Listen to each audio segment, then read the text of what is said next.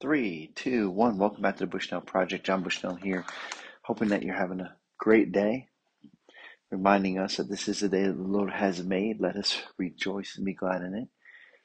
And that's one way to do that. And one way to get the most out of the day is to be reading God's Word and prayerfully reading God's Word and praying God's Word for those in our lives and around us. And so we're continuing to read through Deuteronomy. We're in chapter 25 now, and I just want to dive in as best I can. So try and get through a few verses here.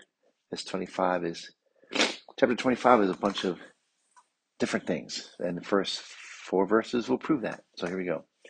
If there is a dispute between men and they come into court and the judges decide between them, acquitting the innocent and condemning the guilty, then if the guilty man deserves to be beaten, the judge shall cause him to lie down and be beaten in his presence with a number of stripes in proportion to his offense. 40 stripes may be given him, but not more. The least, if one should go on to beat him with more stripes than these, your brother be degraded in your sight. And verse 4, you shall not muzzle an ox when it is treading out the grain. We'll stop there and consider this. So first of all, the blessing of judicial system. Here we have judges. There weren't lawyers. God didn't set up for lawyers, but he did set up here a plurality of judges. And so a dispute, both would come in, one would get to say, here's how this guy wronged me, and the other one would get an opportunity to defend himself.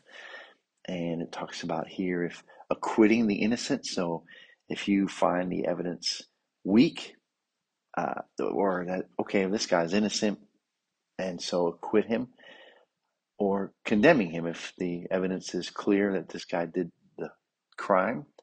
And then that if there is a crime, that the guilty man needs to have a punishment that fits the crime. But then even in that there is a level of humanity here, so that there is a level of making sure that they don't go over and above what they should. So the rule of the 40 stripes that we will see in the New Testament is 39, so that they never accidentally go over. And then we have this other verse that comes flying in. You shall not muzzle an ox when it is treading out the grain. Now, you could potentially connect this. Let's not frustrate people through a corrupt judicial system. And another way to frustrate those who are doing good for us would be, for instance, the ox who are helping us to harvest our fields or to prepare our fields for harvest. And they're all around the food if it's harvest time and we're not feeding them.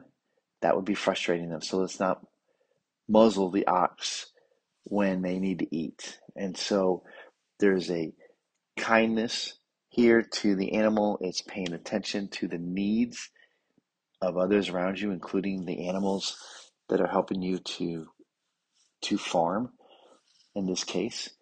And then the New Testament uses this verse on at least two different occasions to talk about pastors, those who preach the word and study doctrine, and if that's what they're doing for a living, that we should make sure that they can do that for a living and don't have to do something else. And that the Old Testament didn't have to talk about that because the Levites were to do that, and the priests, and that was their full-time job, was upholding the law and the worship of God. So when we get to the New Testament, obviously there's this new covenant and Gentiles are being brought into the mix. And so there's going to be, and more of the full counsel of God's word is going to end up coming to be. That's what we call the New Testament. And so those who study it, those who preach it, they're worthy of the pay that they should get. And so that has been used that way in the New Testament. So I think I'd be neglecting that if I didn't bring that up. So again, looking at the blessing of a judicial system that God has given us, and that Moses is telling the people, hey, this is part of being a society, a culture, that there's going to be disputes, and when they're brought before the judge, that means whatever the judges decide, that that's it. And if it's being acquitted, okay, and if it's there's a someone being condemned, then there needs to be a punishment and it needs to fit the crime. So that's pretty cut and dry. Good for a culture to have something like that, cut and dry, right? Wouldn't you say? Nowadays, we have a lot of people doing crimes and there's no punishment. And then others maybe being made guilty of a crime that they really weren't guilty of. And many that are guilty of a crime that can pay for the better lawyers. So a lot of corruption. God's dealing with it right here if we were to go back to the simple ways, I guess. All right, that's all I got for today. God bless you guys. Hope you have a great day.